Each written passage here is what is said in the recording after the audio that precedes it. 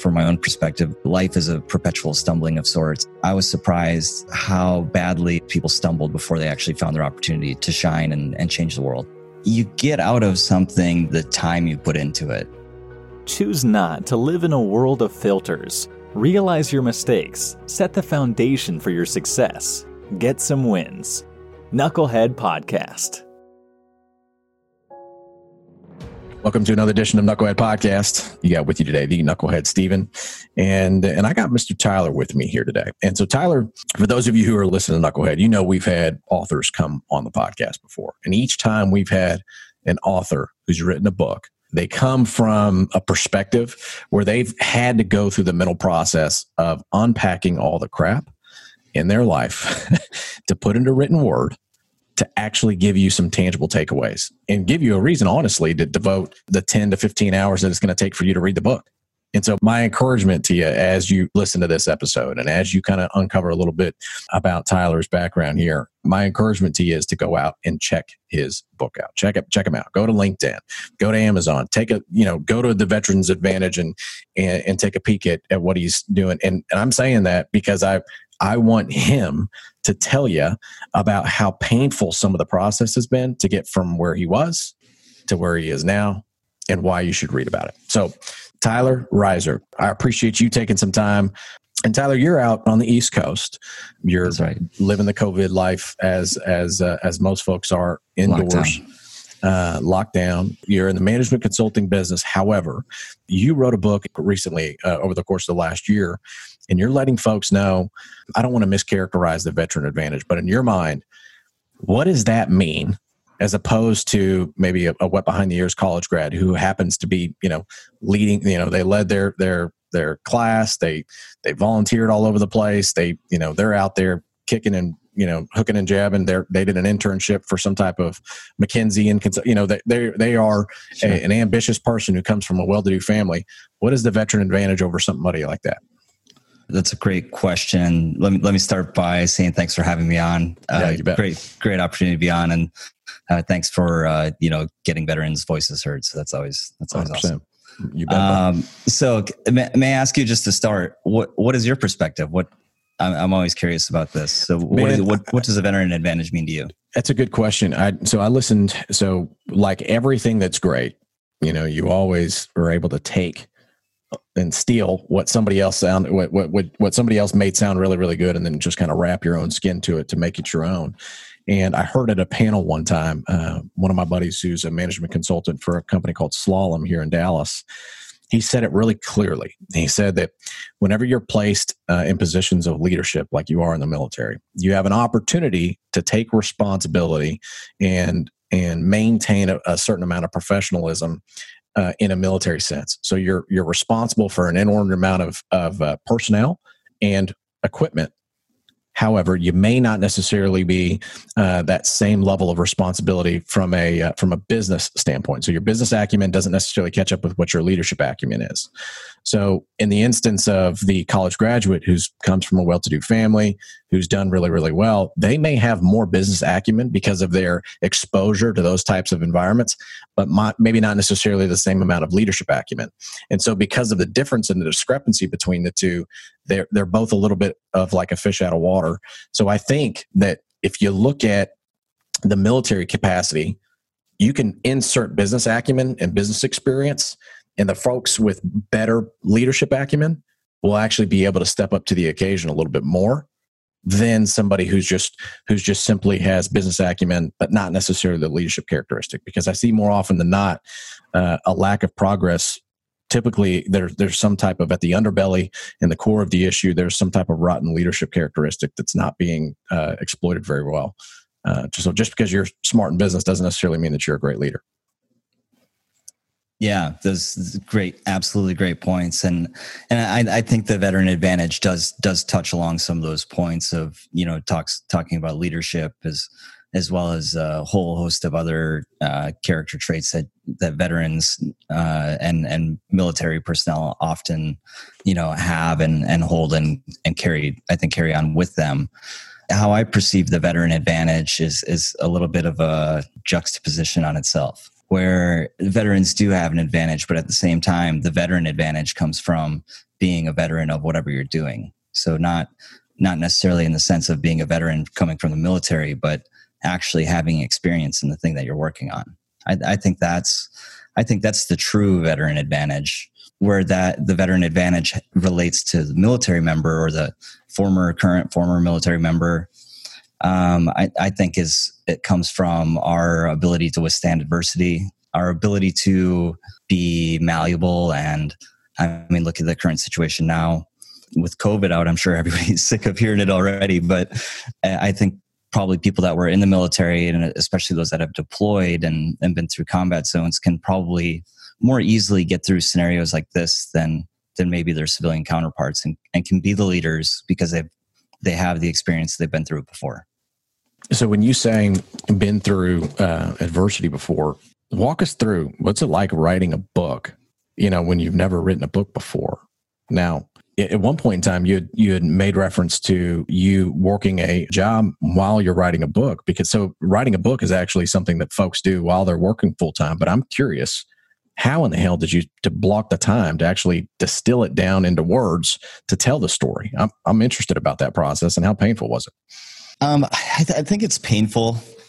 I think any big thing that somebody tries to achieve that's going to require a lot of effort, it's going to be painful. And I really like the idea of eating the elephant one bite at a time. Don't worry quite so much about the elephant. Just worry more about that next bite. You've got to have the elephant in mind.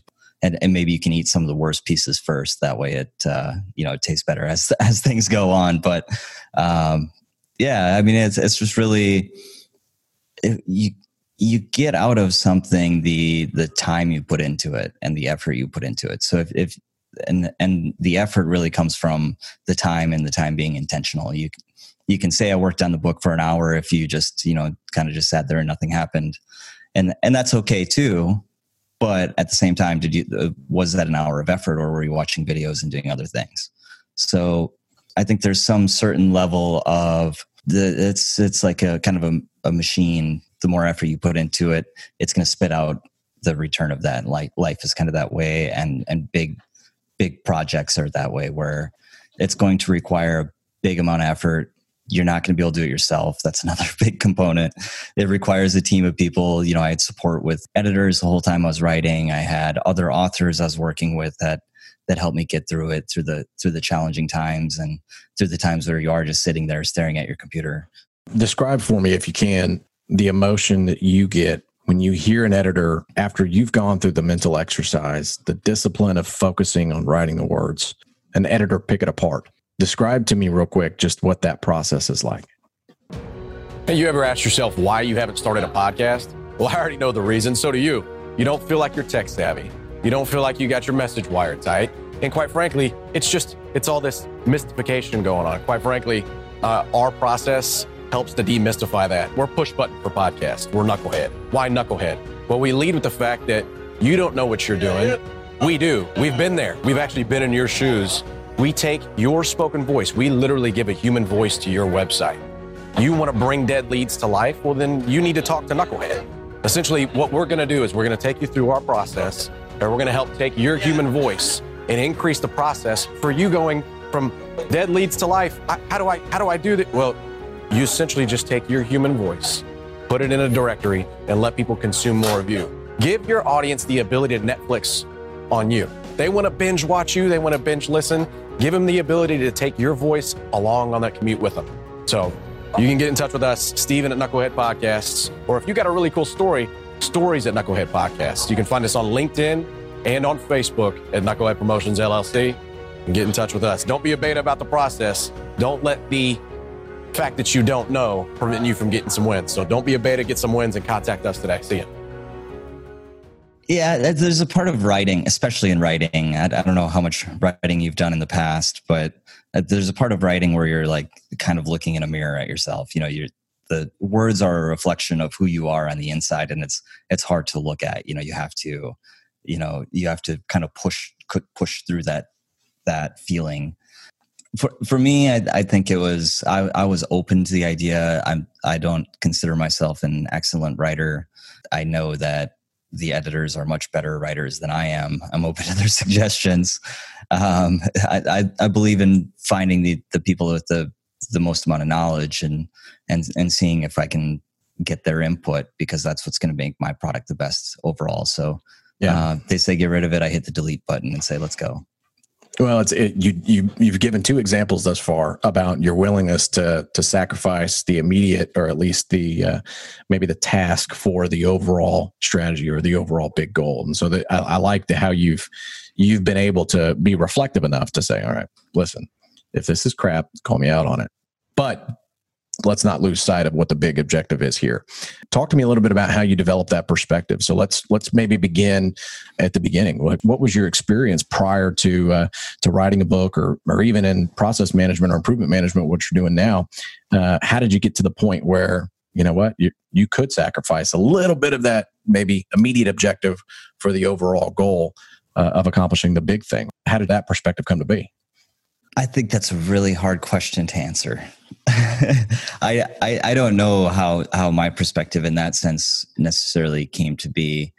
I think one thing that really changed in me, even going through this process of writing a book and really studying entrepreneurship and more specifically studying Agile and Scrum and different types of tools and techniques that you can utilize for completing projects. But instead of you talk about being a knucklehead and failure and what changed for me that really changed my opinion on a lot of this is almost everything's a draft for me now. Nothing's complete. Nothing really has a permanent success or failure. It's only what level of success is it currently at, and how can we improve that? How can we change that, make it better? Maybe we have to throw it away because there's a totally better idea. But it's using the scientific method and a lot of techniques that we learn from fighting in wars and uncertain environments. How you have the information you have today, you go identify new information, see what you can do with it, and then you improve it and make it better. And I think changing my mindset into anything's only in a current state of where it is, and I can only improve it or make it worse.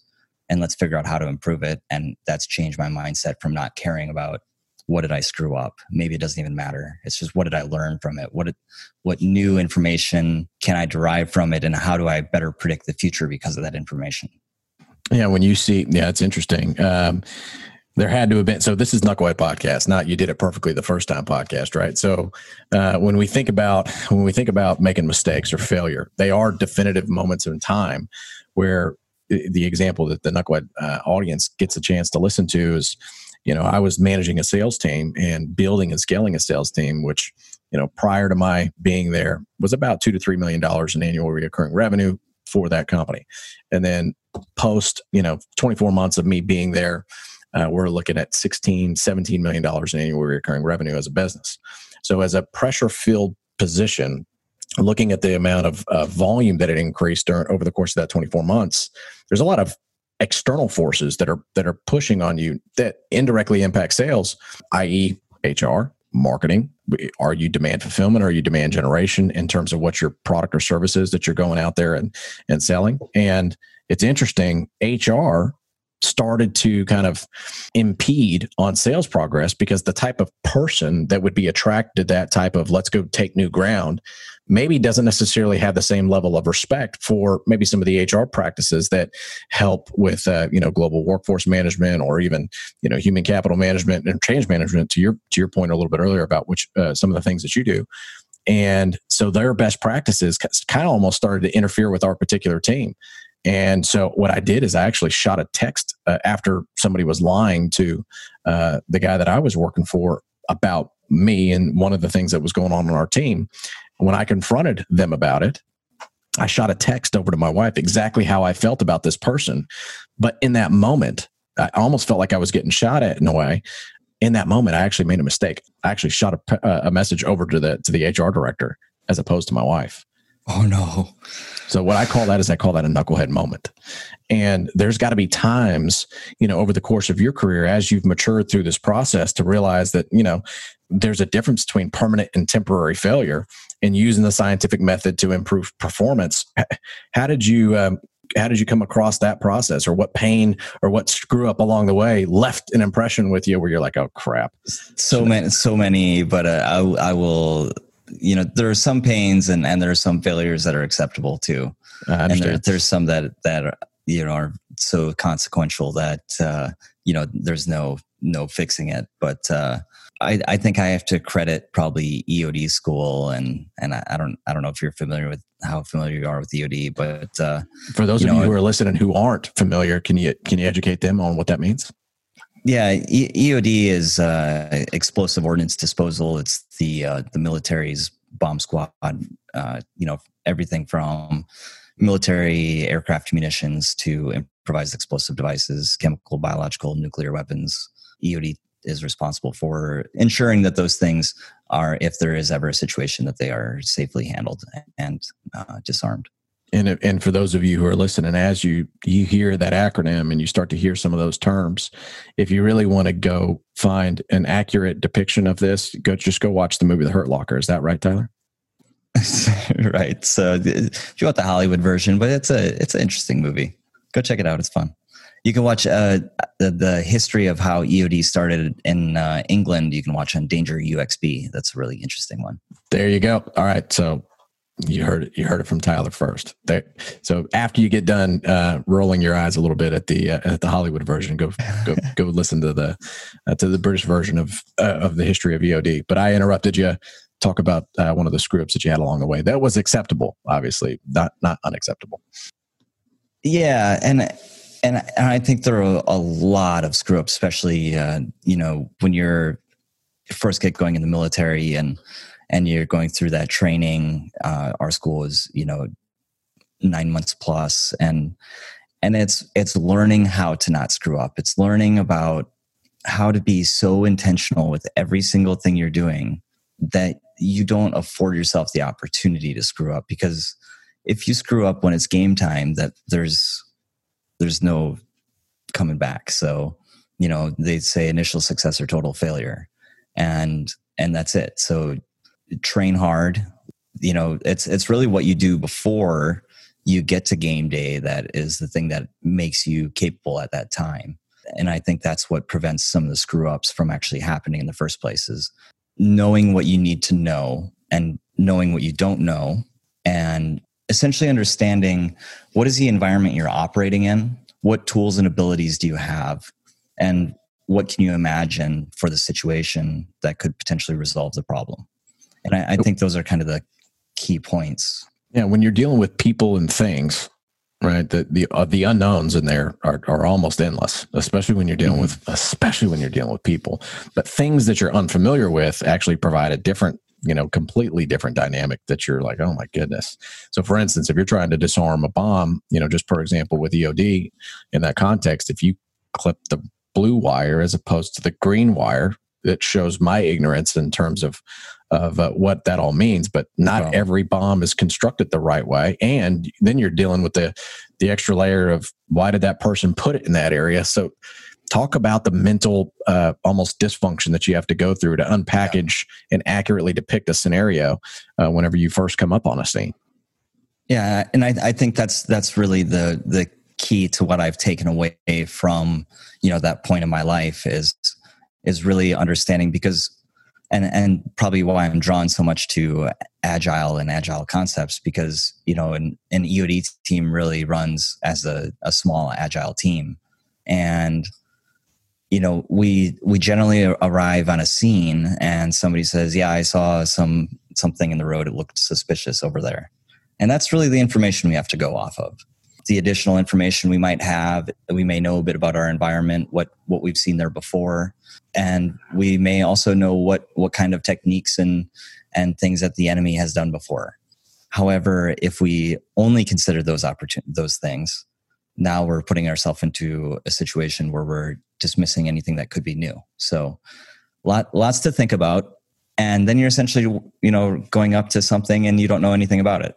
So you have to go find this thing in the road, find out some information about it, and that's what it becomes. You come up with a plan, you use things to to gather more data and more information. You learn more, and then you come back together and you come up with a better plan. You imagine new things from the information you've derived, and then you choose a new pathway of new certainties and uncertainties.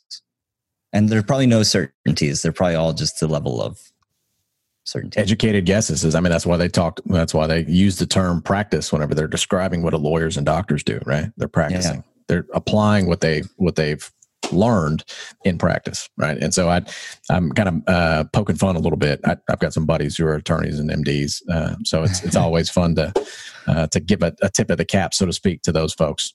All right, so let me ask you this then.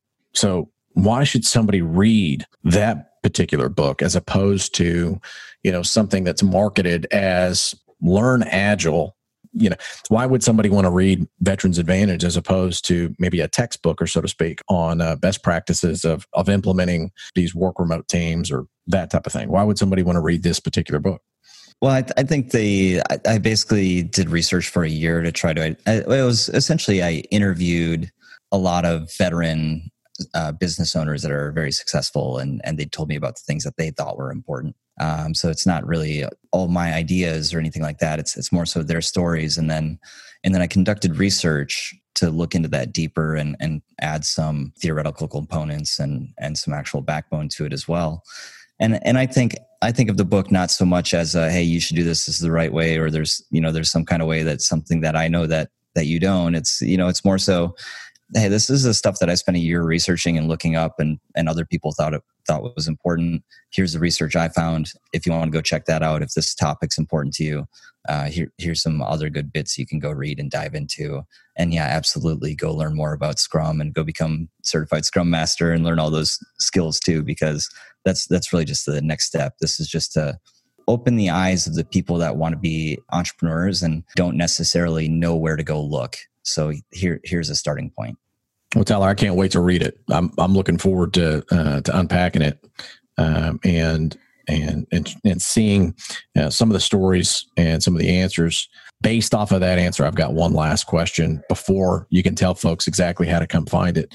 What was one topic that you anticipated that you would find whenever you were asking the question of these successful business owners you were expecting that you didn't get? What preconceived notions turned out to be untrue?